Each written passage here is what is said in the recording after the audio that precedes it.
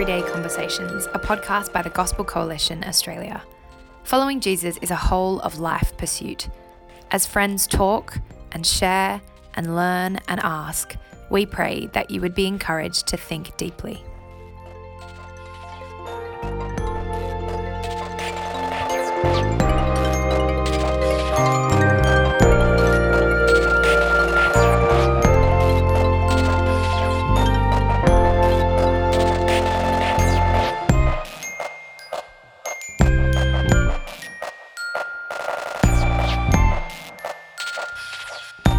Anyway, let me introduce myself. I'm Bill Sawyer. I'm the principal of YouthWorks College, and I do a lot of teaching and administering and all that kind of stuff. And who am I joined by? Who's here? I'm Emma Collett, and I was about to say, I have to start that again. I was going to say Children's Ministry Advisor, but that's not what I do anymore. I'm Emma Collett, and I work as an Assistant Minister at Churchill Anglican in the north end of the CBD in Sydney, and my role is kind of varied there. I'm a co-congregation minister of a couple of our services there, one of them being our intergenerational one with people from all different ages and stages of life, and previously I was a Children's Ministry Advisor for YouthWorks. Excellent. And I'm Tim Beilhartz. I'm a current Children's Ministry Advisor for YouthWorks. Also, as part of that role, lecturing in children's and family and intergenerational ministry for YouthWorks College, and do a bit of research on those topics in the meantime as well. Yes, and we all share a mutual interest then in children and ministry to children and children in church. And so that's what we're going to kind of just chat a little bit about today. And I guess as I think about a starting point for that, we go back to the Gospel, Mark 10:13 to 16, that classic text, where Jesus invites the children to come amongst him and then uses them as an example.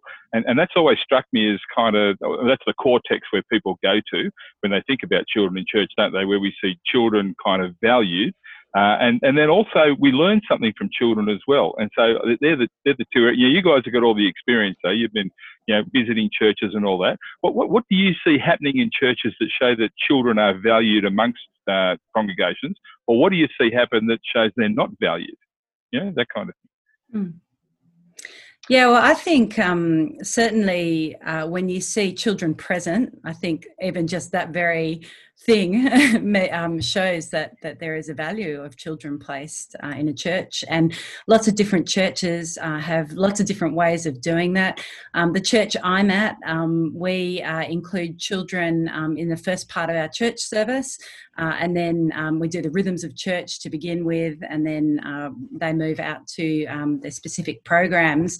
And so I guess seeing them present, actually something for them, I think shows that there is an importance there in a church's life. And when you say present, you mean like present in the main congregational meeting, right? Because a lot of churches would say, we've got children, they're present, they're just off in their kids' kind of area. But you're talking about presence in a kind of a much more, like physically present in the actual meeting, right? With adults and stuff like that. Yeah, well, that's certainly that's what we've got at my particular church. Yeah. And what we had when I have worked in churches previously. But I think also it's there's something for them, and it's not just in the church time, but before the church service and after the church service. And so they're actually there, and there's interaction happening across the board. Yeah, I'd say we honour children by having really excellent children's ministry. And there's lots of different facets of that. I think that as a denomination, as a tribe, Reformed Evangelicals, we do value children's ministry to a great extent. We work hard at our teaching, we work hard at our resources. And so we are honouring children as little members, little brothers and sisters, people who can have faith. So that's a great way of honouring children and bringing them to Jesus. I think what Emma's expressing as well is beyond that, having them as part of an intergenerational gathering, having them all together in a way where it's not just the children experiencing children-sensitive teaching, but it's actually children in the context of the whole community, that is really valuable as well. And I think, as we'll talk about, it's valuable for the children, but it's also equally valuable for the adults who are present in that space as well. And that's the extra, though, isn't it? Because I saw a church once. I was in a church once that had an excellent children's ministry, but basically it was there so that the children could be not disturbing the adults, so they could hear the sermon, and they could get on with adult real Christianity while the kids were off the thing. Now, it was a great program. They did all the stuff. It was good teaching. There was puppets. All the stuff that you would normally kind of see, but it wasn't connected. You know what I mean? Like so it was kind of honouring children, but at the same time not quite in the sense that you're talking about, because they were ancillary to the congregation, not kind of essential. Yeah, we can, but I think we can say, we're honouring children by providing them with really great age-appropriate teaching. And I think that's true to an extent. But yes, it's very easy to slip into a mindset where children are a problem to be solved. That we don't honour children by seeing them as a problem. And therefore, the solution to helping adults learn best is to remove children. Children are inherently messy and chaotic. I think as a couple, if you like a neat and tidy and orderly house, don't have children. Totally. But children add a huge amount of value into your home, even with all the chaos that they bring. And I think it's the same with the household of God. If you want a neat, orderly service where nothing can interrupt your adult-sensitive teaching, yes, you should remove children and never have them present. But you are at a huge deficit if they are never actually present in that space. And while it might be neat and ordered, there are other very important things you're missing out on. I want to come back to that, because you also use the word intergenerational, and I keep hearing people talk about that all the time. When I first came to YouthWorks, it's a buzzword, right? Like, it's a word that's being used a lot. What is an intergenerational meeting? What does that actually look like? Yes, so intergenerational is speaking about the honouring of all generations within a particular space. There's lots of ways to express it, and that's where the conversation can get really interesting and creative. There's not a one-size-fits-all. But it is it's a buzzword. It's a philosophy of doing ministry that says we're going to prioritise generations being together. It's largely in reaction to the last few decades where we've prioritised the siloing of generations apart from each other, particularly at the lower end of the age bracket and the upper end of the age bracket. So siphoning off children and youth to their own separate programs. You then have a kind of a large lump in the middle, but then you separate the seniors off at the other end of your age bracket. They have their own services, their own ministries. And so it's a philosophy, it's a way, as a lens of looking at your church and saying, how can we actually prioritise the gathering together of generations as a priority, not just the separating of them? And would you say, Tim, that also includes not just thinking about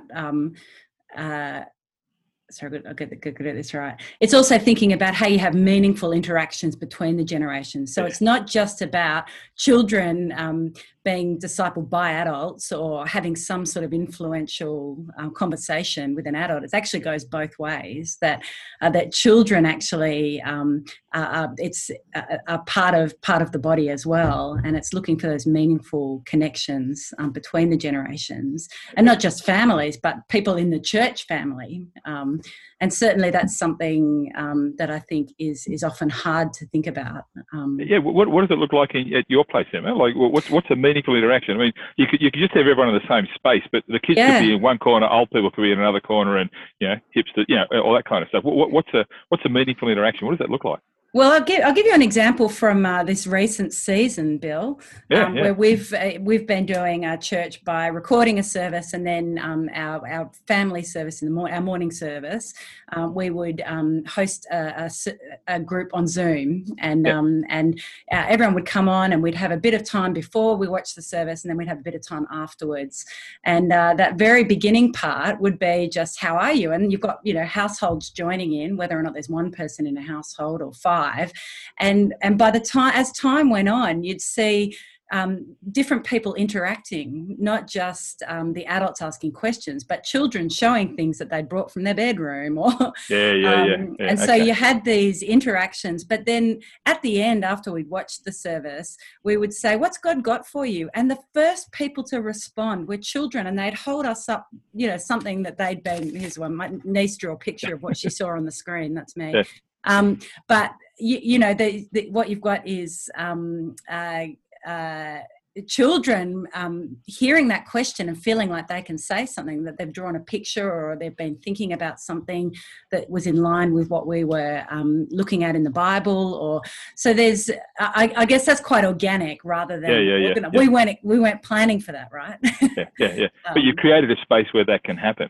Yeah. And is that a function? I mean, I know at our church, when we do communion, we do that thing where the kid comes up on stage, the child, and then asks the questions. You know, we're trying to reproduce what's going on in the Passover thing. And so there's a, and it's not token. It's because it's actually integral to the whole deal. And I've heard of churches that have kids maybe on their welcoming roster.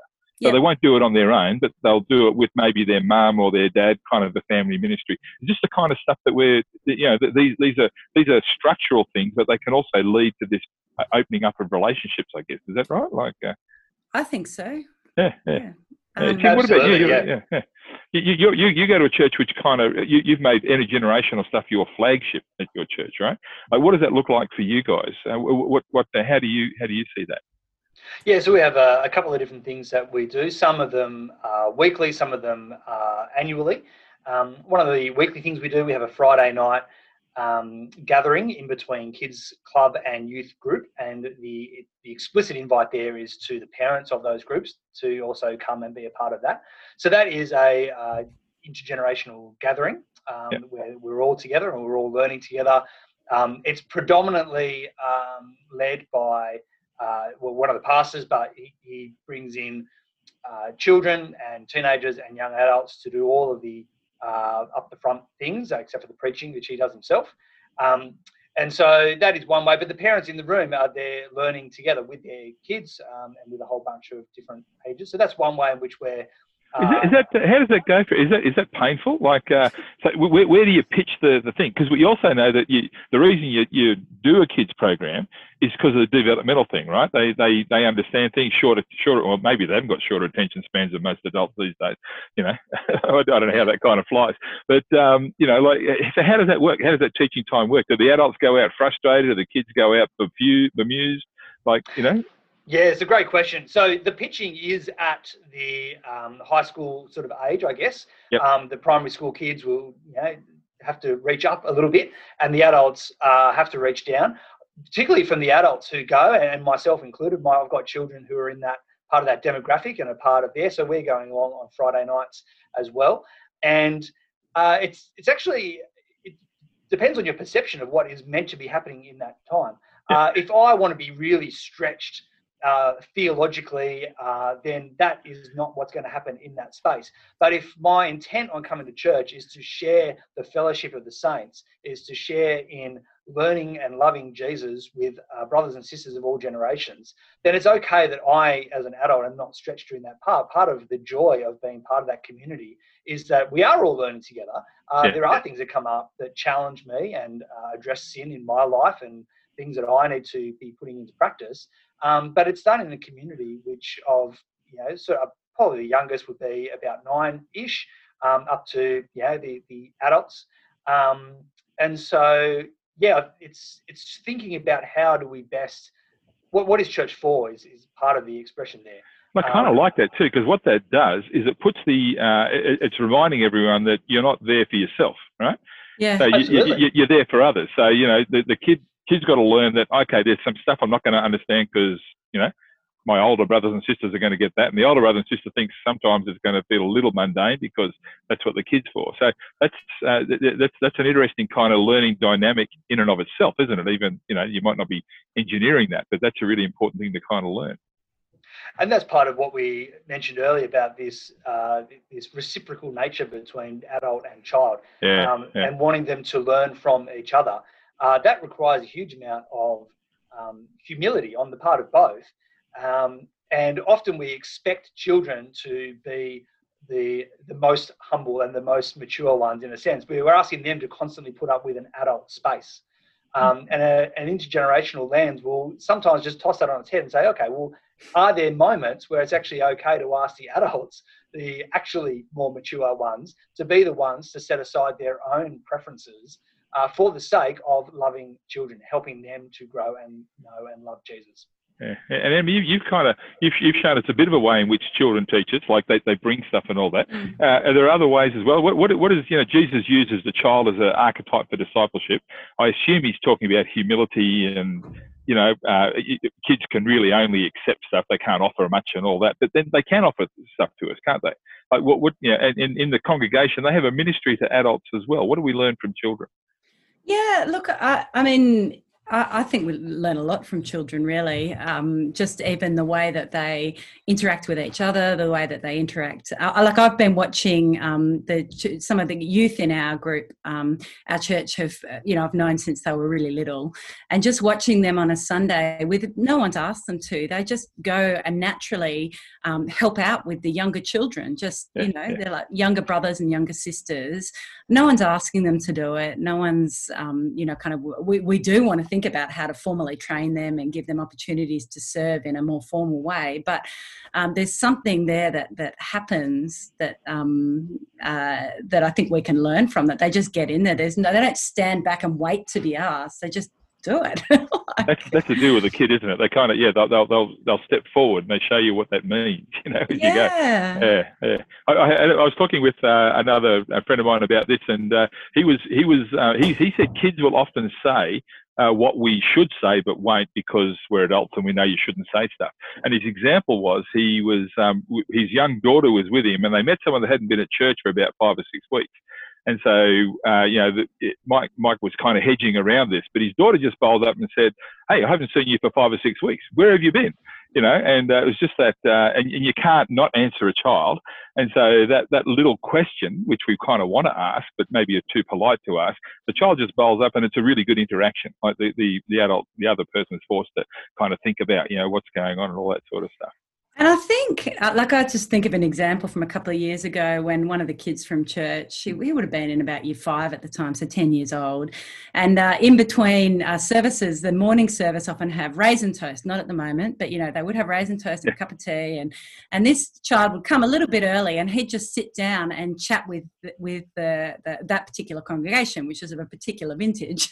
And I just overheard this conversation, an older man saying to this young boy, so how's school going? And he said, the boy responded by saying, well, school's going well, but how's your back? You had a bad back last week. And wow, I just, saw these moments. And what I realized, I was getting ready for kids' church, and there's kids everywhere, and I'm getting stressed because, that everyone, and then all of a sudden I realized, actually, these are the moments that you can't orchestrate, right? Totally. And it's hard at the moment. Like I am feeling that so acutely, that we don't have that opportunity because of the no mingling. But I think creating those spaces where there is, where we've got a really small space, for our kids ministry and everything that happens on site. But yeah, I wonder if that is something that's worth thinking about as well. Like, rather than we often think, we're not doing things, we need to find space or implement new things, rather than going, okay, let's just step back and look at space. What's already there.